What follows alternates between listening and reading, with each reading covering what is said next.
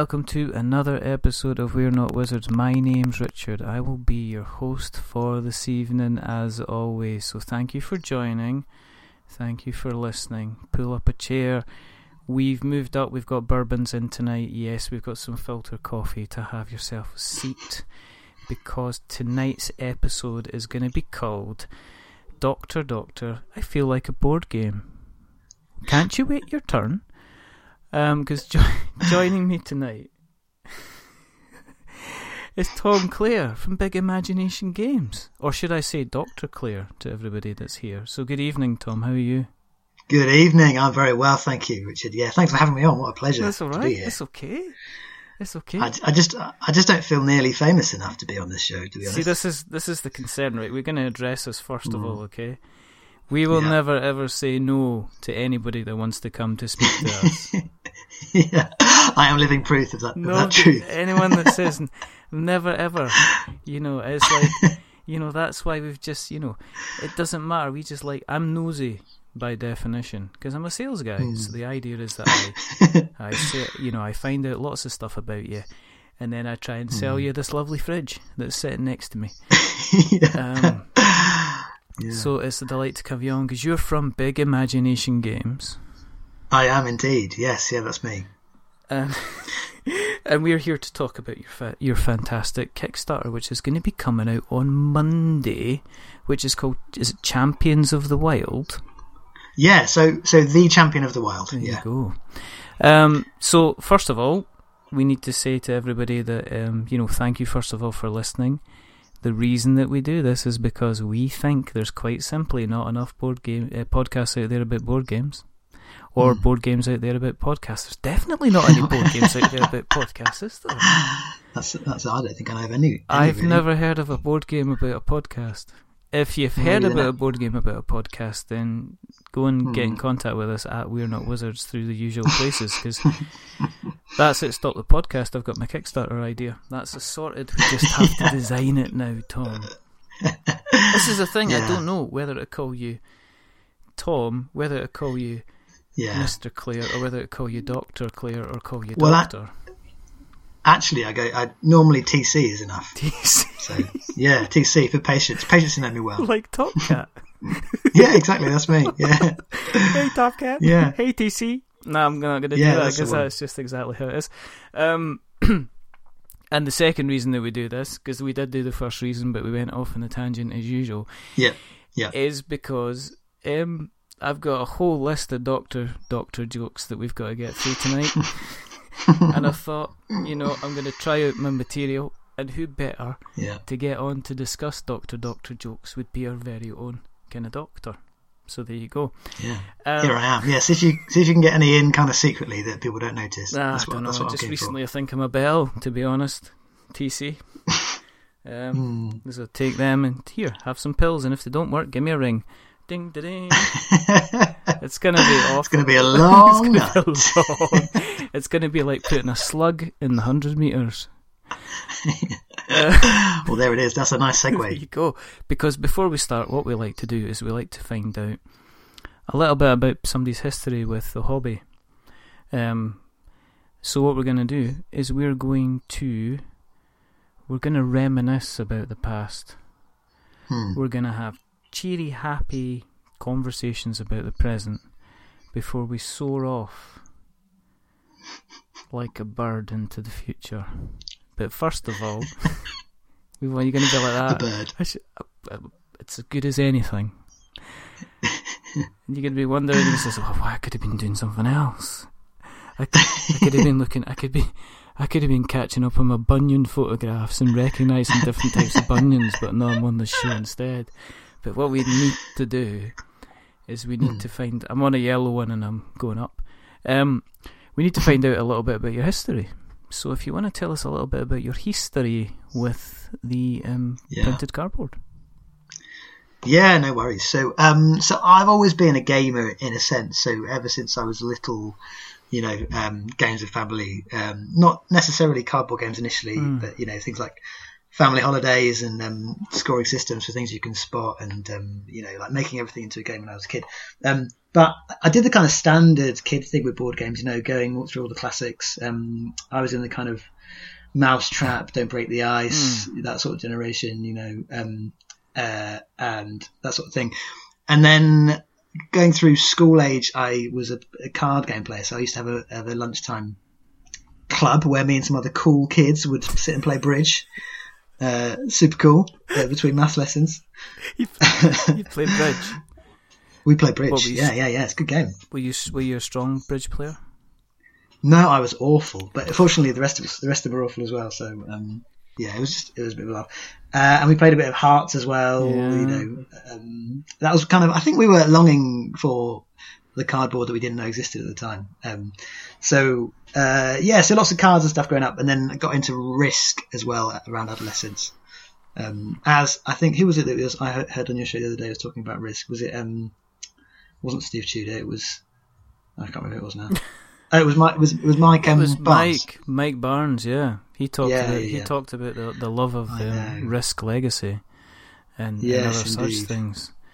Which but Risk is this kind of like a sideways thing. It's a game that people know what existed, and I know a lot of people have played. And I was actually had a memory pop back to say that I used to play Risk on a regular basis, but it was so long ago. I think it was round about the time I got my hands on to Space Crusade and Hero Quest that I put that to one side and played with the little plastic figures instead. So when did you first get involved in the kind of what people would say the kind of the staple stuff, the kind of the more heavier kind of cardboard?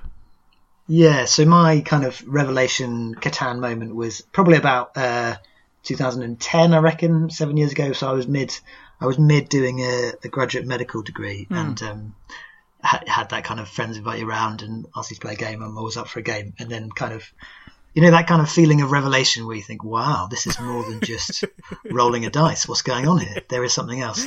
And inevitably there follows the kind of avalanche of games that I investigated and started buying and signed up to BGG and tried to kind of work my way down the top 30 and find ones that I fancied. So then my collection has grown since then. The only problem I have is finding people to play with me. So why is that? Is it just groups or is it just time? Yeah. Well, you've probably put a finger on both actually. So it's groups and time. So obviously, up until just this August, I've been doing hospital kind of shift work and 13-hour shifts and lots of weekend work as well, and also got 3 young kids. So finding any time to sit down with my wife and be like, right, let's play a game. And it's also fun. It's also, I mean, I'm obsessed with board games, but my wife is not quite as obsessed. Right.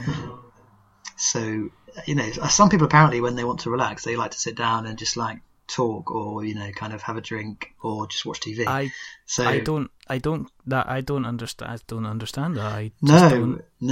No. I can't imagine not wanting to sit down and play a 3-hour game of Agricola, but apparently some people don't. Could you not sit at the end of somebody's bed and say, okay, while we're waiting for your results, here's a deck of 50 cards.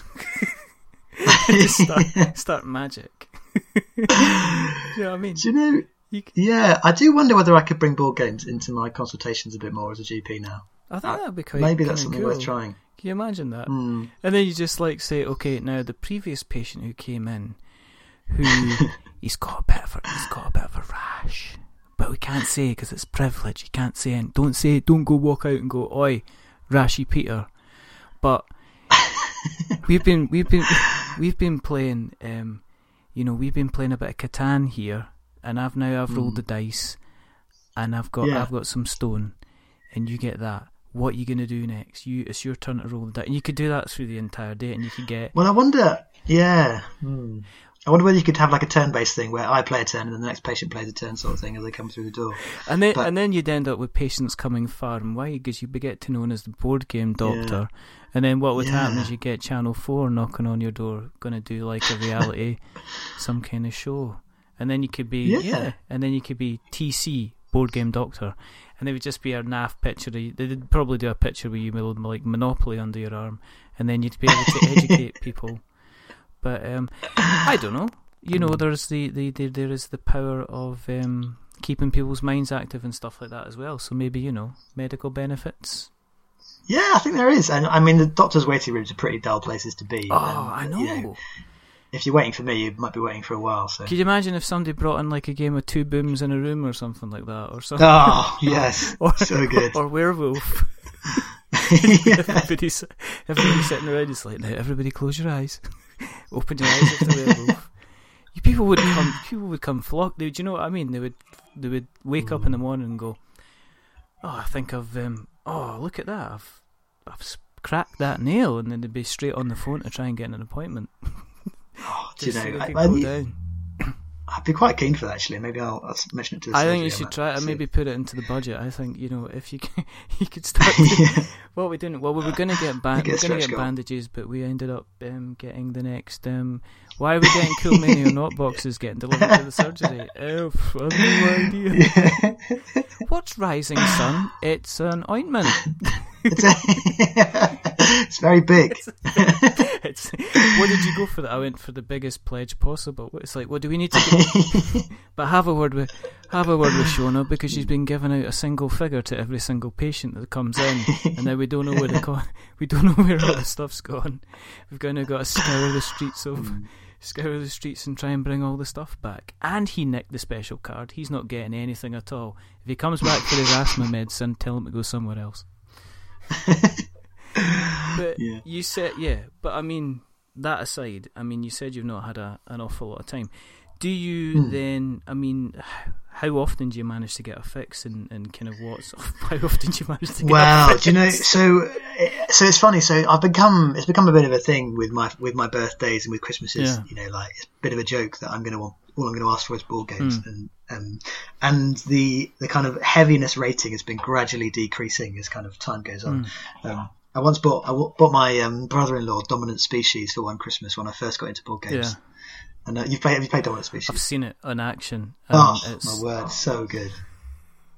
So good. I'm a massive fan. Sorry, what were you going to say? No, I've seen it played, and it looks kind of vicious, but at the same time it looks a little bit it looks a little bit complicated as well. Yeah, so if you imagine a game that you wouldn't want to crack out with 5 other non-gamers on Christmas Day, it's probably Dominant Species, because it would take about 4 hours to go through it all. So since that, I've been kind of learning that to get to play games, I need to kind of get people to buy me slightly lighter ones. But yeah. So I probably get one maybe once a month at the moment, but with all the kind of work on the project and things. Yeah. So yeah, not much. What have you been playing recently then? Well, so I picked up King Domino after some good reviews. Yes. So I have managed to get that to sale probably 3 or 4 times with some friends locally, and I've played a bit of Jaipur as well, which I got for the first time. Yeah. Not long ago. So they're probably things I've played recently, and someone gave me Suburbia for my birthday back in June, which I'm still waiting to get out. I'm looking forward to. I've heard some very good things about Suburbia. King Domino, that won an award recently. Yes, it was Spiel the des Jahres or something like that. I can't pronounce it, was. and I'm not going to. But what's it about? Why don't you tell everybody a little bit about King Domino? If you've played it a couple of times? What's it about? Of course. Yeah. I have, yeah. So it's quite a simple game, very similar in mechanic to just a simple dominoes. You start off with your single it's a tile-laying game, and you'll lay a 5x5 grid of tiles. And you start with a single tile that counts as 1 by 1. And then you have these 2 by 1 tiles that you're going to gradually lay down. And they're going to try and match up with the different terrains that you've already put down to make as many kind of point scoring different areas as you can. And the tiles either have a terrain on, but they also have a crown on sometimes, and they're the kind of valuable tiles.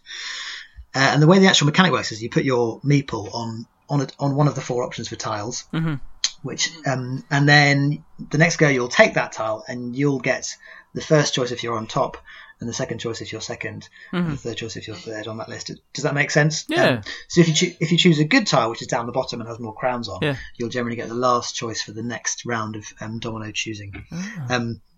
That may not make any sense, but you gradually then evolve your board, and you try and not to get stuck with empty corners, which most people do. And then at the end, you count up the score. It only takes about maybe 20 minutes, 25 minutes to play, and it's very accessible for early gamers or non-gamers. So that's and it's good fun actually. There's a bit of strategy to it. If you card count a bit, you can eke some strategy out of there as well. So is it something that even younger kids could play? Could you kind of house rule it a bit and allow the kids to kind of play it? Yeah, definitely. I mean, my 4-year-old could hasn't actually played it yet with me, but I think he could play because you'd have to match up and stuff. You match up the terrain types. He wouldn't have much of a strategy, and I would absolutely mop the floor with him. So, are you tempted to do that just to teach him a lesson? I know. Life lessons. You can't win everything. Well, actually, I don't know whether, I mean, I subscribe to the sort of Playing with Kids Board Game Geek forums, and there's a big kind of discussion about whether or not you should let your children win, and whether you should just nail them every time and kind of teach them how the world is. Or, I mean, initially you play games with them that are luck-based. You play like just spin one called Spotty Dogs by Ultra Toys, where you just spin a thing and whoever wins, they do win because it's just luck. Frustration, which is frustration. Oh my word! Such a correct. Do you know what I mean? It is just the. Oh, I've written not that much of a blog, but I've written a blog about how bad kids games are for parents. it's just such hard work to play some of those games. It is almost the case that kids games when you're younger will put people off board games for life, because if you say to somebody, what do? It's like, I like a little bit of cardboard, what like, and they look at you like exactly. You've just grown like an arm out the side of your head and you're waving like six cards at them or something like that. And but on the other side of it, if you welcome them into the world, they realise how magical it is. But I wonder if those games kind of put them off.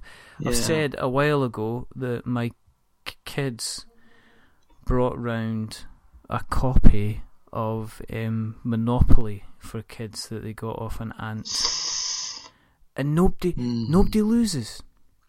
Everybody wins, and at the end you have a big party. And I was just like, that's not even traditional Monopoly. That's just a whole load of. Nobody loses. Oh, that really annoys me as well. There's a whole kids thing recently about everyone has to win. You can't have somebody losing, and it's like, it upsets me. The thing that really upsets me is that when you look at the design of these kids games, it would be so easy to make it slightly interesting for the parents, and to get some engagement level.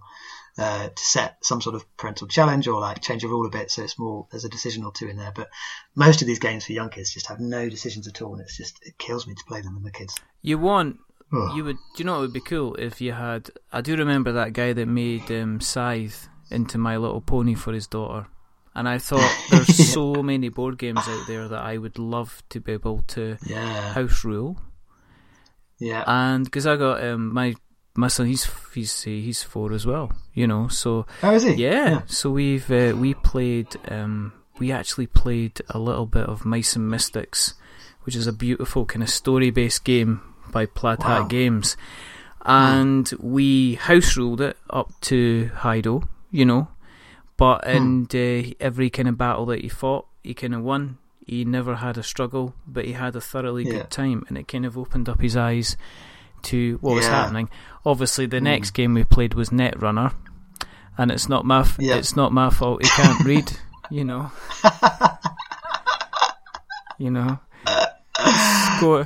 Scored 3 agendas within the first 7 turns. You know what I mean? It's just like the boy's got to learn. He's got to learn. He's got to learn. Well, there's 2 schools of thought, and that is one of them, that the boy's got to learn. And then at some point he'll beat you, and it'll be the best day of his life because he's lost so many games to you over the years. My middle son's like that. He's we've played Star Realms, the card game. Yep, he's kicked my butt at that. We played Viticulture as well, and he managed to. Yeah, he kicked my butt at that as well. I think he's getting to the point where he's at that age where he kind of knows. He knows he's already looking at strategies and stuff like that. We've played quite a few games together, and I'm going from that thing where I'm kind of, oh look, Daddy just made a mistake, haha, to, are you actually kidding me? And close to like flipping the kind of the table. So do you have quite a reasonable collection then? If you're getting if you're able to kind of pick up one on a regular basis. Yeah, I mean that's the kind of irony, isn't it? The as a board game kind of obsessed young man, I've got loads of games, and I've probably got 7 or 8 in my pile of shame at the moment that I just haven't played at all. Yeah. So, but I just can't stop buying new ones, or at least trying to buy new ones, and try and pester my wife that I need to buy another game or get one for my birthday. So, yeah, but it does feel a bit sad just to watch that pile of shame grow. So I haven't bought one for a while. King Domino was my last one, which was a couple of months ago now. So that's all right. Trying to, and I've got Gloomhaven arriving at some point from Kickstarter. Have you? Is this the new second edition? Yeah, the new second edition, indeed. Yeah. I managed to sell that one because I've got an old friend of mine who has just moved to the area and is going to love playing Gloomhaven. So I've sold that to my wife as a kind of investment in my friendship with this guy. Honey, sometimes you're going to make friends. Sometimes it's going to cost money. And it's like, well, listen. Yeah, exactly. If we went down the pub a couple of Saturdays. Yeah, completely. If we went and watched the football. Yep. Then you'd have the cost of the ticket for the football, we'd have the transport there, we'd have something to eat, we'd have a couple of pints. I mean, exactly. That is about £100. Yeah, exactly. And then you can get, you get months of joy out of Gloomhaven, I'm sure. But yeah, I don't know. She kind of said yes, so we've got there in the end. Does she ever even kind of? Because I must admit, my wife's the same. She kind of looks at it and goes, "What are you doing? This is cardboard. These are for kids. What are you doing?" Does she ever have kind of like a look at them and go, "Oh, that kind of seems interesting," or is she just kind of, "Well, that's your thing, and I'm going to leave you alone with it"? No, do you know what? She's really good. She's really supportive with the kind of game stuff that I'm doing project wise. But she's also I don't know how it happened, but I managed to teach her and get her to play Agricola once, and she absolutely loves it. Oh, I know, and that's one of the heaviest games that I've got. But, yeah, it's not. Yeah. That's kind of like straight from starter into main course with a big steak, isn't it? Kind of thing. And I maybe it was just too much too soon, but since then her enthusiasm has not been quite as good. I've played a couple of games of Patchwork with her, and she's kind of into that. Yeah. And Splendor as well. So she likes the kind of lighter games that are a bit quicker. I mean, she's obviously quite tired from childcare a lot of the time, so spending a 3-hour epic thinking about kind of moves is not always what she's keen for. Exactly. And it's kind of like I've spent the entire day looking after the kids. I'm not then gonna play anything with you cardboard related. Child. Kind of thing. Exactly. Go and listen to another podcast. Exactly. Yeah. So how does TC the game player move into TC the designer and say, actually, where in your mind you kind of come from saying, well, actually, this is good, I've got some ideas, and actually I can do something myself. I mean, how did you make the switch? It's a bit of a funny one because it kind of happened by accident, in a way, and I think a lot of these sorts of games. So the game that we're running from Monday is going to be a kind of social game, and I think a lot of times the story behind these social games is it comes from friends and from kind of conversation. It just kind of happens naturally at some point, and then at some stage it becomes an idea that you run with. And so I was always into games, but it kind of came out as a parlor game and kind of just chatting among friends, which animal would you choose for this sort of thing. And then I kind of refined it a bit, thinking it'd be a bit of a better game to play with friends if it was, if you had a range of events and a range of animals and you kind of made sure people chose different ones. And so over the course, it was over the course of about 5 years, it kind of gradually evolved through conversations with friends. And then it was probably maybe 3.5 years ago, when I started talking about, when I discovered Jamie Stegmaier's blog and started talking about self-publishing and got the art done and the graphic design and stuff. And I don't really know I think I just got quite excited by the whole thing, and this whole Kickstarter phenomenon, the fact you can have an idea and a game that you think is unique in you, and you can just take it to Kickstarter and it can exist, which is really exciting for me. So that's where it started, really. Just kind of decided. For you, was it also maybe a bit of a break from the fact that you are in a high pressure arena that you are having to be very precise in your actions, you being kind of like being a doctor, that, you know, your creative skills are maybe have to be subdued for you to continually be using a particular part of your brain in an analytical kind of manner? Yeah, I think that's a very calm way of putting it. Actually, yeah. I do think I think I'm bored easily. I think I often need other things to think about, and it did help. You know, when you're dealing with some difficult stuff at work and people you've seen that aren't very well, having something else to think about and something else to kind of get obsessed about was quite useful at times. And I used to spend. There was times when I was doing night shifts. So some night shifts on general surgery where it can be really busy when you're kind of just spending all night running around seeing people, and sometimes it can be really quiet and you're just kind of supposed to be in bed. But I remember several night shifts I would just spend kind of cutting out my prototypes and, you know, making plans about which events to use. And so, yeah, it's having a distraction in that sort of role is really useful. And I've certainly found it important, for my kind of health. Yeah. When you were, when you were first kind of prototyping, prototyping the game, how different is the finished product from the original kind of prototypes? Well, it's quite different. So, obviously the art and the design was non-existent, before, which I think was one of the main things that, people get kind of struck by about the game as it stands now. But as I say, it started off as just a simple, like, you know, which animal would you choose for this? And that mechanically, the nuance of trying to maximise the fun of the game. So the fun bit of the game is talking about what animals do badly. So making sure that you have animals and events that will ensure that some animals are doing badly on every event, because that's the funny thing. So that was the kind of design challenge, and that has really improved it since the first prototype was out there, and that was sort of 3 or 4 years ago now.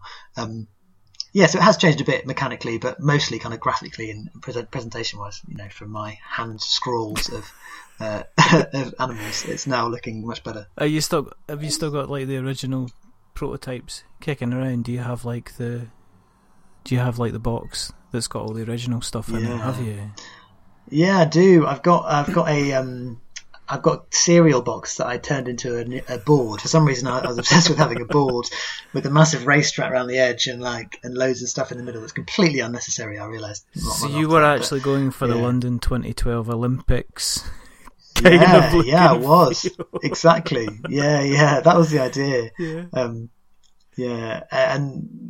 that kind of focus on the Olympics is probably partly why the first project last year kind of fell on its face, because I was so focused on getting it out before the Olympics started last year. So because going on to that, so you kind of put the game together, you got it to prototype phase. You kickstarted it last year. I did. And what was? Is there it must be, but your first project, was it pressure? Was there kind of like, I'm going to have to do that? You sounded like pressure, because you said you wanted to get it out kind of before the Olympic Games. So. Yeah. Do you know, it's funny because you can read, you know, I've probably read the whole of Jamie Stegmaier and James Matthews' blog twice or 3 times, all of it. And you can read a load of advice, loads of forums, loads of, you know, all the Facebook groups that I'm in. And yet somehow you can still be completely ignorant, even if you've done all that research. So even though, like, everyone, you know, the kind of lesson number 1 from Stegmaier is you don't need to launch today. You know, basically like chill out if you're not ready, don't bother. Somehow I became quite focused on this Olympics thing, and the fact that it would fit really well with the Olympics, and it would be good to be out at the same time. And I think realistically, because I was doing obstetrics and gynecology at the time, so doing long weekends and night shifts quite a lot. Didn't have the time to build the crowd that I needed to build, and and that's the main reason that it failed, along with a few other things. So it was an interesting learning experience actually, and I'm glad I went through that in a way to make it better and to kind of bring it to where it is now. But there was pressure. I put pressure on myself really unnecessarily. Is the answer. That's the. I've seen that. I've seen that a few times now. I think sometimes it's almost like a rite of passage for people to kind of put a Kickstarter out there, and then they cancel it or it doesn't fund, and then 2 months later, 3 months later, 6 months later, a year later, they release it again, and it just does kind of great guns. And it's, I don't know if it's because people are more relaxed, if they've built up a bigger audience. I don't know. I've seen, we've had, when we had Mark Neidlinger from Orange Nebula on, and he was like, he sounded like he did the same thing as you. He was on the blogs, he had his game plan down, he knew exactly what he was doing. He pulled the campaign after 2 weeks because he says this isn't happening, and then he came back and he absolutely kind of smashed it. It was the same with Justin at Elements. He launched Elements, didn't go anywhere, didn't get funded, he cancelled it, he came back, it funded well. So I think there's a continual, it's almost a case of, you don't know what Kickstarter's going to be like until you're on Kickstarter. Yeah, I think so. It is so accessible, and all you have to do is click a few buttons and you can launch a project. So, and as much as you try and be prepared, I think you're right. I think you can. I think probably compared to those other guys, mine was more ignorant than theirs was. In terms of, I didn't really have a crowd, and that's kind of lesson number one. And there is a crowd now, and I hope it will do well when it comes out. We'll see, but it's certainly a bit of a rite of passage, and you do learn a lot from failure. You probably learn a lot more from failure than you do from successes. So I found in my professional life as well. You can share if you want, but yeah. Well, when you kill someone, it changes you. No, I didn't mean that. I meant, you accidentally told them they had a wart instead of like a, I don't know. Yeah, no, I've done some. No, I've never done. I've unfortunately never done anything too awful. I have dribbled on a few patients before, which has been the most kind of awkward thing that's happened to me. When you've got a bit of a runny nose and you go to work anyway. It's just like you say to them, now, Mrs. Mulberry, it's really important that you don't. You make sure that you don't come into contact with anyone that's. No, exactly. Yeah, no, my nose dribbled all over a patient when I was trying to examine them. It was just really, really bad, really bad. And I was a student at the time actually, and I had my colleagues standing behind me, just kind of mocking me and laughing as they saw this snot dribble onto this patient's chest. Oh no! Yeah. Did they say anything? Did they pray patient, or did you just say, "Oh my goodness"? Do you know? I don't think they actually know. Either they didn't notice, or they were really good about hiding it. So only the people behind me noticed, my friends, but. Yeah, I think they were just really kind and didn't want to humiliate me any more than I was already. I would probably look down, knowing the way I am, and I went, "Oh my goodness, this is weeping. It's really bad. I'm sorry, but we're just going to have to give you a bell and a sign to walk around with." Let's talk about the mechanics of the game, because we're doing our usual. We've done over half an hour, and we're still not talking. We still talked about it at all. But that's my modus operandi. Oh, we love it. Everyone loves it. If they're still here, then that's why they're listening. Exactly. So, the Champion of the Wild. How would you play it? Okay, so first of all, so you got between 3 and 6 players, and 3 of those players will choose an event, so that they randomly choose who's going to be the event selector. And they will choose one category. So there's 5 different event categories. You've got speed, power, endurance, technical, and team. And each of those 3 event selectors will choose one pile. And they'll then take their 3 cards from that pile and choose their favourite of those 3 events. So you might choose the power one, and you'll have Royal Rumble or destroying a shed, or jousting being a good example that's been popular, and you'll choose your favourite of those 3, and then your friend will choose their favourite from the technical pile, like long jump or these sorts of things. So you get your 3 events. So you've got 3 different events from different categories, and you then get 7 animal cards in your hand. So you'll have a hand of all different cards, ranging from as small as a mosquito to as big as a blue whale, and all different types of animals. And you're going to have to choose from your hand one animal that's going to compete in all 3 of those events on the cards. So you'll need to think about being big enough to do jousting, but small enough to hide in a house, and kind of fast enough to run 100 meters, that sort of thing. which inevitably means that you have to compromise in some way. And you then announce your animals, and you then go through each event in turn, and you kind of discuss your strategy, what you're going to do, how you're going to maximize your performance for your crocodile or your killer whale in the event. And then you kind of you can look stuff up online, look up YouTube videos of a gorilla dancing or whatever. You can kind of pick apart other people's strategies and kind of point out the fact that they are being ridiculous. And then kind of when people are ready, they turn over a ready to vote card, which basically means like, I'm done discussing this now, this is no longer interesting. And you move on to voting. And you do blind voting for each event after you've discussed it. So no one quite knows who's winning till the end of the game, but you pass out tokens to the other animals based on where you think they would finish. And you exclude your own animals, so there's no kind of bias there. And that's kind of a garbled explanation of how it works. You can tell I haven't practiced this, can't you? This is the first podcast I've done, you can tell. Is it?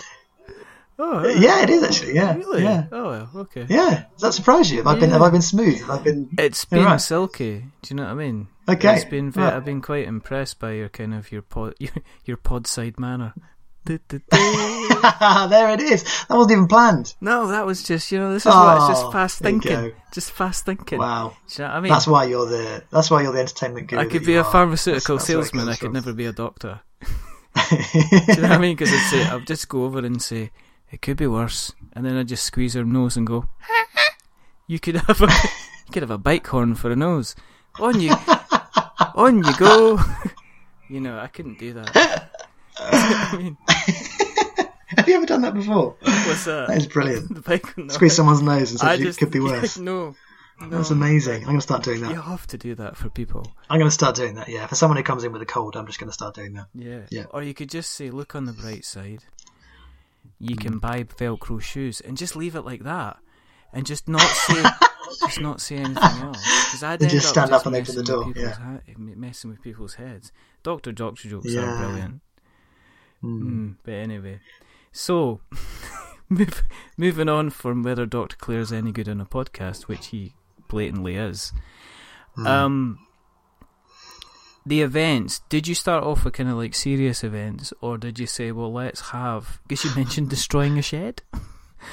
Yeah, destroying a shed, yeah, that's one of the new events, yeah, that's in the power category, yeah.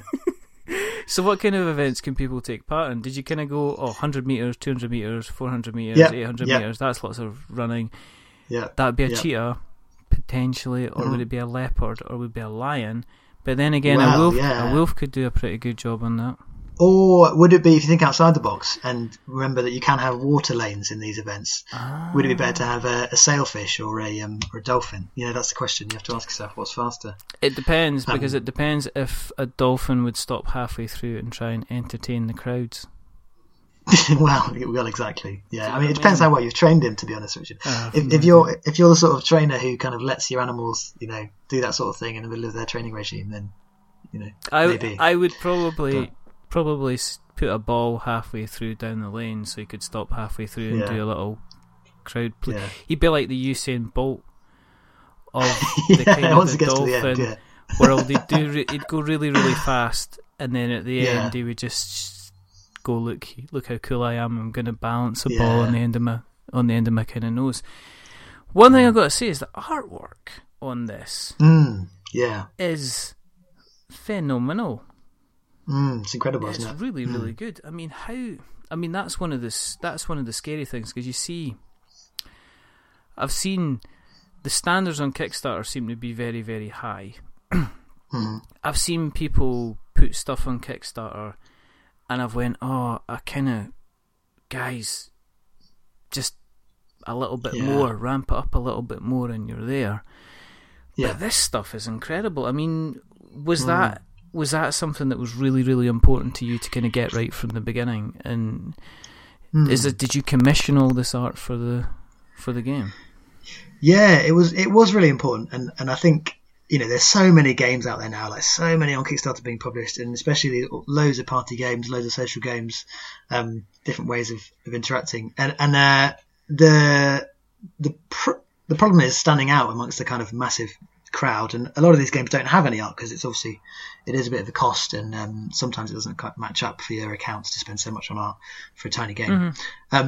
But certainly with the idea and with the kind of theme and with this kind of unique, animals competing thing, I was really keen to get some art to kind of show that off kind of immediately to would-be backers. And I was lucky enough to find this amazing artist, Kevin Chapman, through an advert that I placed online.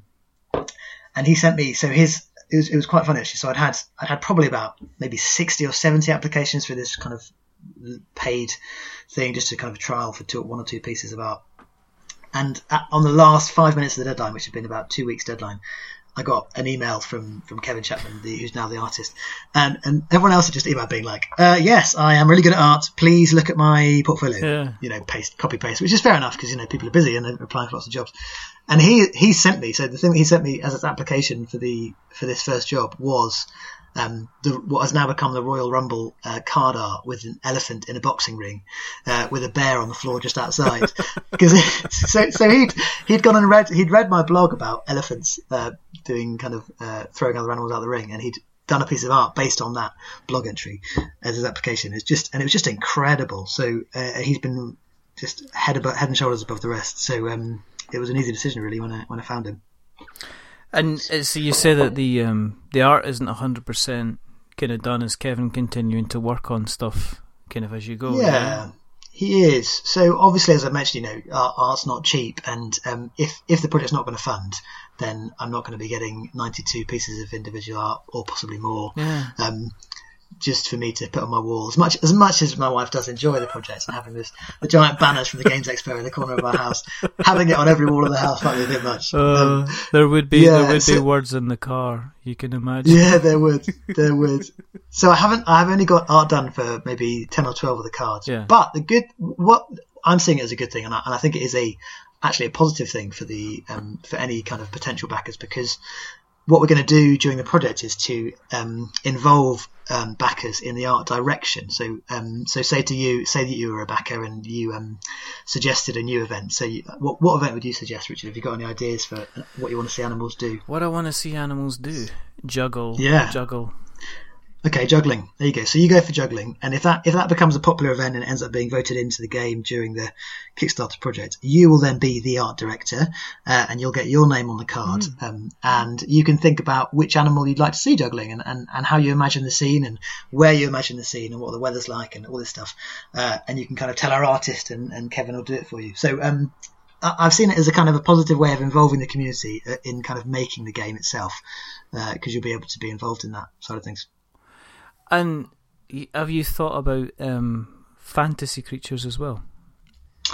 Yeah, there's a lot. It's funny, whenever you post something on Facebook about kind of, which animal would win this, there's always like about 2 or 3 down. It's like, dragon or griffin, or dinosaurs. And I think there is, the great thing about the animal kingdom is that it's quite straightforward. Everyone knows it. You can look up facts. The cards have all got animals' height and weight and size and on them, so it's quite semi-factual based. You can kind of argue semi-factually based on what you think about them, whereas for mythical creatures it's a little bit more difficult, but maybe something in the future, I don't know, we'll see. Yeah, just a version, but then I'd want them to kind of look I'd like them to look like animals that just had bits added onto them, because generally when folk kind of like do a unicorn as a magnificent beast, and I just like a horse kind of standing there going, yeah, I got a horn, not really happy about it, to be honest. Other horses used to take the mick out of me when I was at horse school. Yeah. Looking a bit downtrodden. Yeah. Can't play football.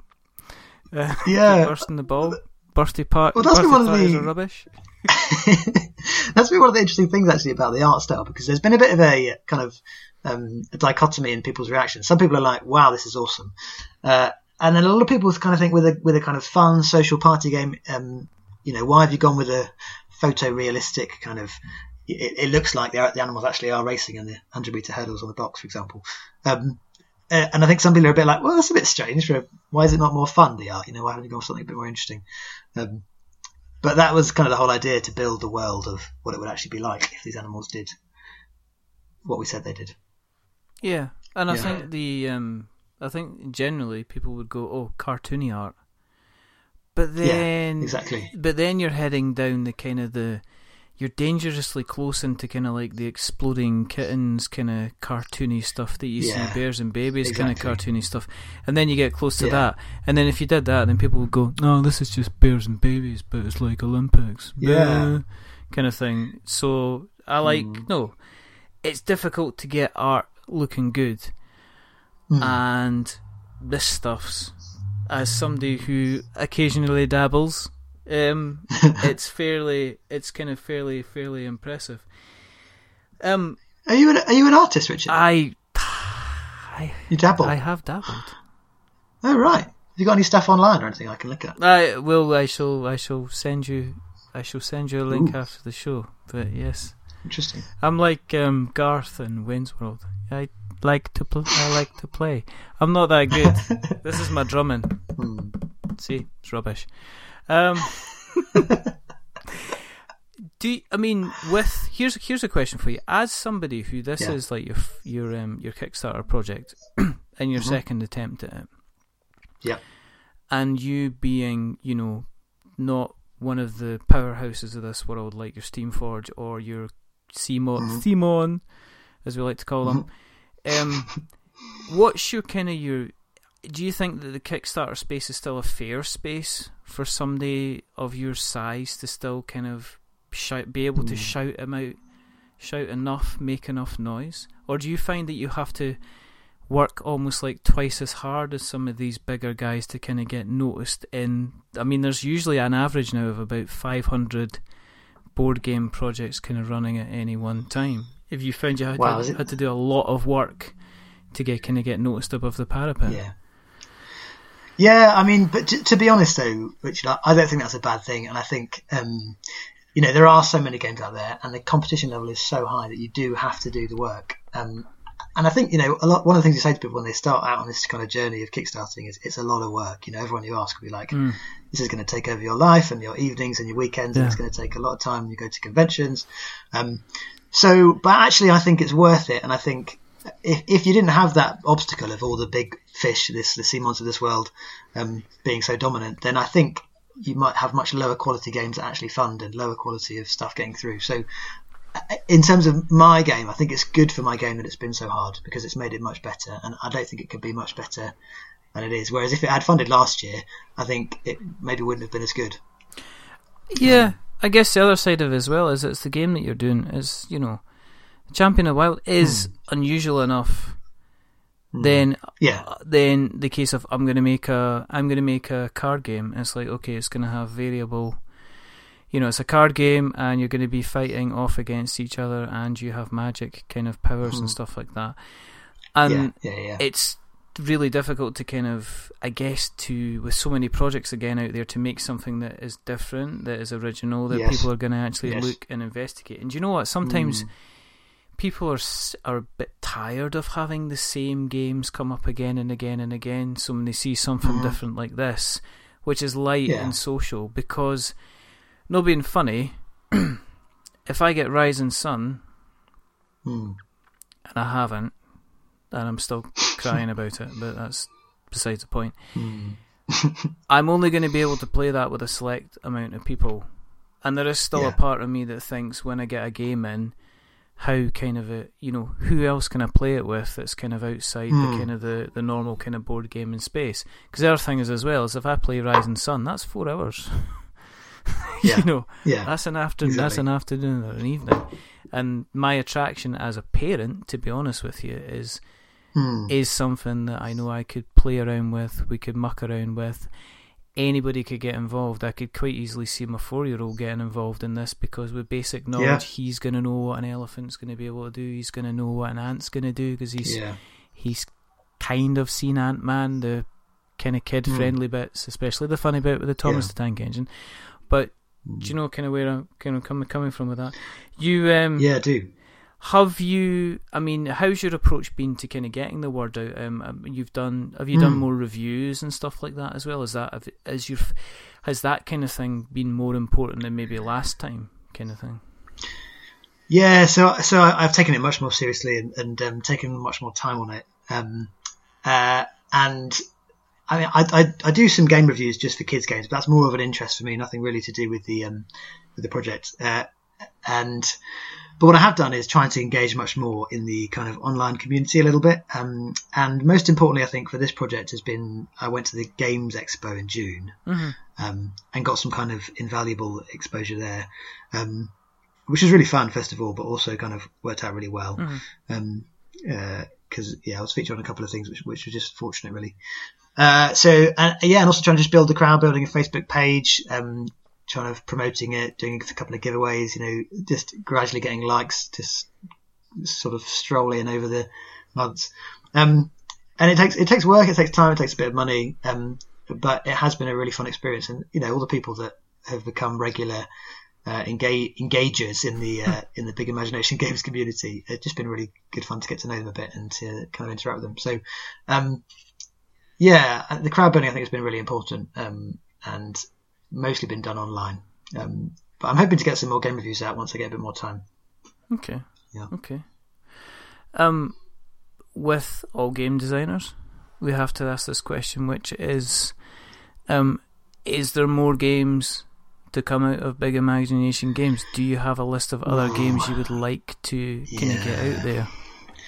So that is a big question, and it all depends on this, obviously. So if I think my wife is secretly hoping that this project fails, actually, just so she can have me back and see me at some point, and have a relationship. But yeah, I do. I've got two possible things. Yeah.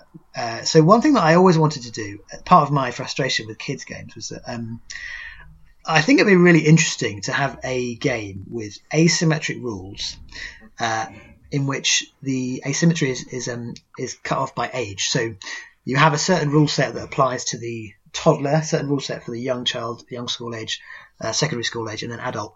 And the kind of idea would be that you would try to balance it so that it would work. It would work in a family. So you could have a game set up and you could just be playing it. And if the toddler met their winning conditions, they would win. And once they've won it a certain number of times at their level, they move up to the next level of asymmetry, if that makes sense. Mm-hmm. So I kind of had this idea of a family game system, which I was thinking about developing a bit. But more recently, I've got distracted by a kind of a more fun idea that may just take my attention away from that. It can be like a one-line kind of throwaway thing that you're kind of going, do you know what would be really good? Should be really good. Different coloured doors opening in different ways, and then you go, "Oh, I've got that," and then you're off, kind of thing. Yeah, it's just this kind of throwaway comments. But I mean, have you thought about? I mean, is there a big box game in Big Imagination Games? Yeah, well, I hope so. The thing is, obviously, because this is a social game, which kind of fell on my lap really more than anything else, and it's not necessarily the sort of game that I would normally, choose to play above others. Although I do really enjoy it.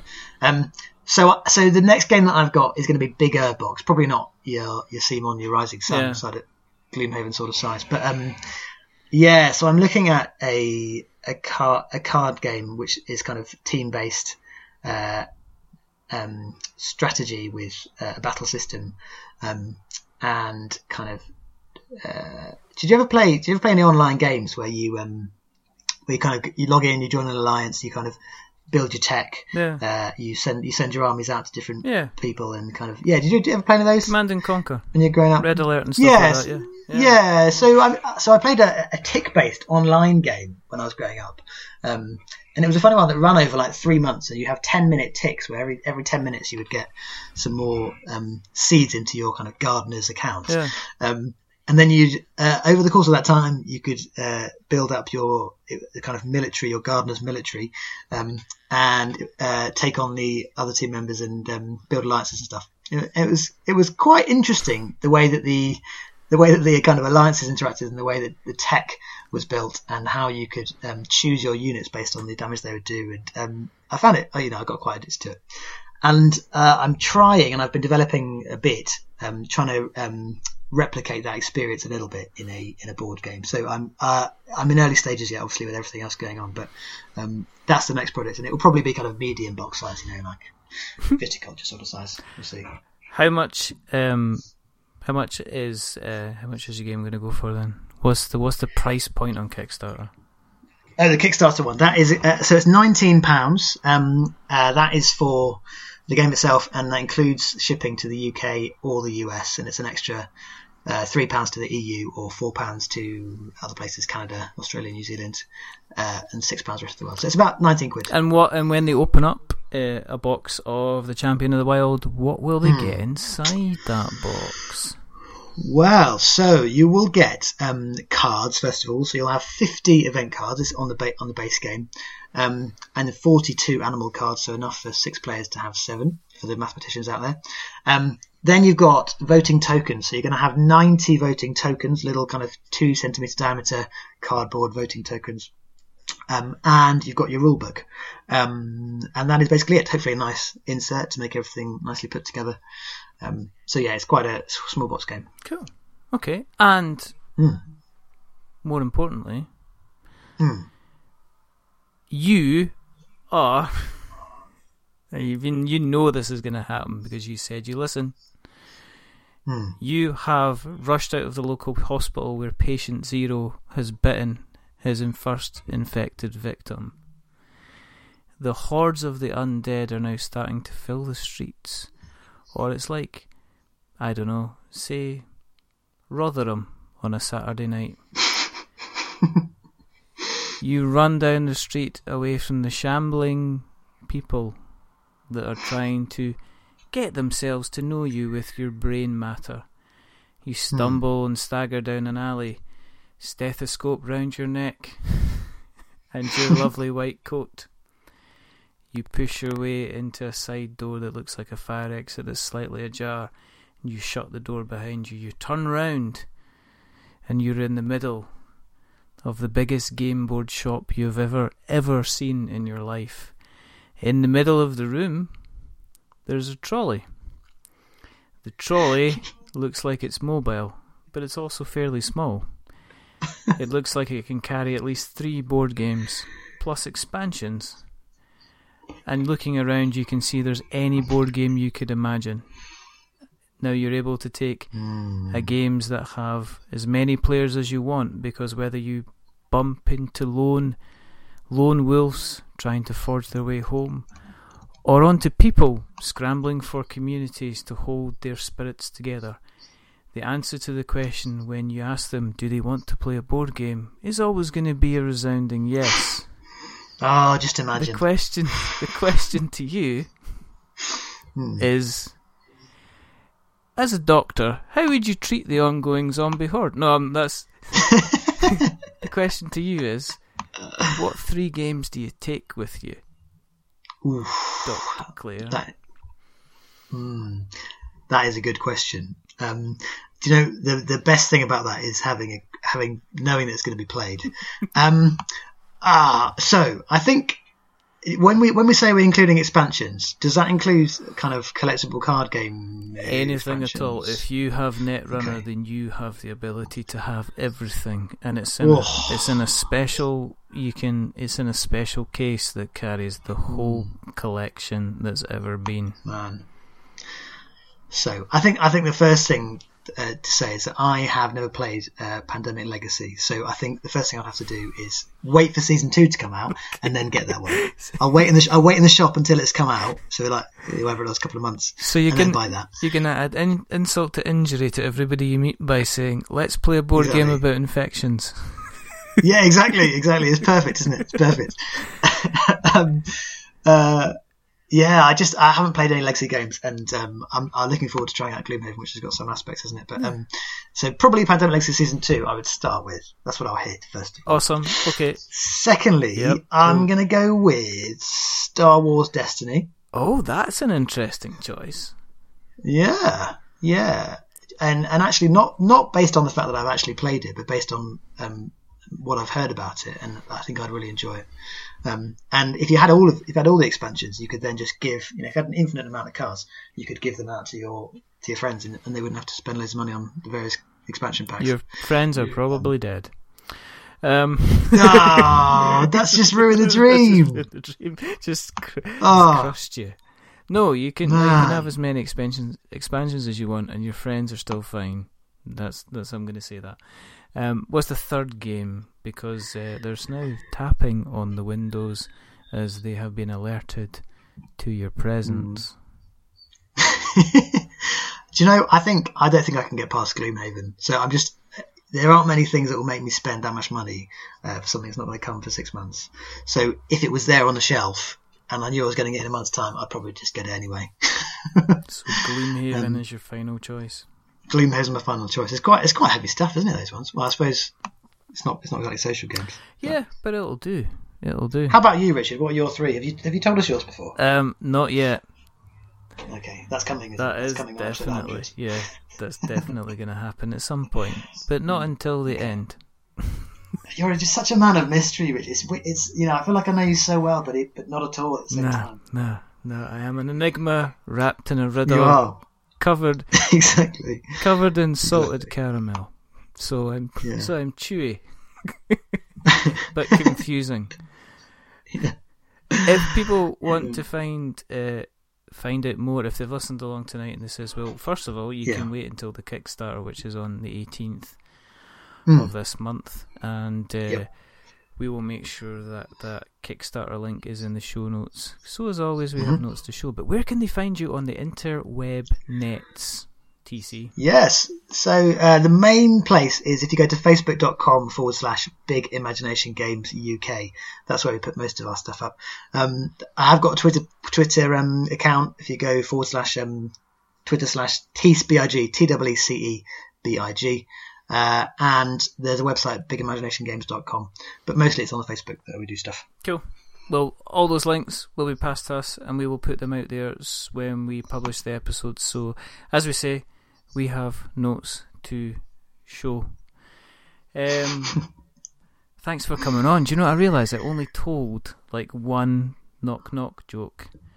I know, it didn't happen. It didn't happen. It was so fascinating. Do you know what I mean? But now I do feel like a set of curtains. Why's that? I think I should maybe pull myself together. Dun, dun, dun, dun, dun, dun. That's where the theme tune comes in. Yeah, that's where the theme tune comes in. Yeah. No, listen, thank you for coming on. It's been a lot of fun. It's always been fun. Yeah, thank you for having me. It's a pleasure. As I say, it's an honour to be on your show. No, not at all. Not at all. As I say, I'm just a nosy type that likes speaking to people.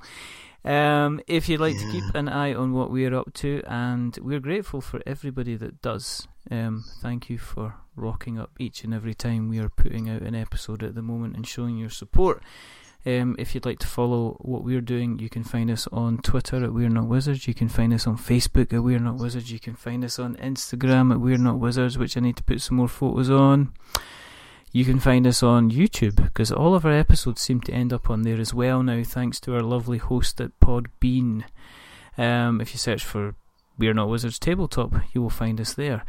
If you want to catch us through the various podcast catchers, which is ironic, me telling people to catch us on podcast catchers, because if they didn't have the podcast catchers then that we were not on, they couldn't find us on the podcast catchers. So we're on Speaker, we're on Acast, we're on Stitcher. We are also, obviously, you can find us on Apple Podcasts as well. If you like what you've heard tonight, and this is the first time that you've listened, thank you very much for listening. If you like us even more, if you go over to Apple Podcasts and you drop us a subscription, that would be very nice. If you like us even further than that, and you fancy, I don't know, dropping us a review, then drop onto Apple Podcasts and do that as well. If you are going to drop us a review, remember, don't give us a 10, because that does just make us big-headed. But don't give us a 1, because that makes us cry. Give us somewhere in the middle, like a 5, because it's average. And we're a bit average. But the person who's not been average tonight is the wonderful Dr. Tom Clare, or TC to everybody who knows. Watch out the next time you visit his surgery, though, because he might be, he might whip out his copy of Star Wars Destiny and try and challenge you. He might ask you to play like, Kylo Ren, and then he'll say he'll only give you your ointment if you beat him. So it's one of these things that just might happen. But again, no, thank you very, very much for coming on. It's been a lot of It has been a lot of fun. One last shout out to a new listener who tweeted us today, Mr. Mark Hinton. So hello, Mark. He says, "Oh, I've just found your show, and thank you for joining us." But there are only 2 more things to do. And what are they, Richard? Well, the first thing is to remember that we are many things, but we're not wizards. Are we wizards? Yeah, I'm certain. I'm not a wizard. I don't know about you, but I can't speak for you really. But I'm not. We're not wizards. No. We are animals of different species. We have different skills. We have claws. We have teeth. We have fur. We have fins. We have flippers. We have hoofs. We are carnivores. We are herbivores. We're potentially also ungulates if we do like, to be, say, maybe a giraffe, for instance. But we're definitely not wizards because we're about to appear in our very own special edition of the Olympics. So if you see a dolphin going past with a ball in the air and a wink on his face and he's showing off to the crowd, then maybe it's you that's played the card and not somebody else. Amazing. And the next thing is to say goodbye. So it's a goodbye from the fantastic, the wonderful, the highly educated health meister. That's Dr. Tom Clare. Say goodbye. Yeah, goodbye. Thanks, everyone. Goodbye. See ya. And it's a goodbye from me. As I say, stay safe, roll sixes. And until the next time. But until the next time, goodbye. Say goodbye, Tom. See ya. Bye. Have a good one. Bye.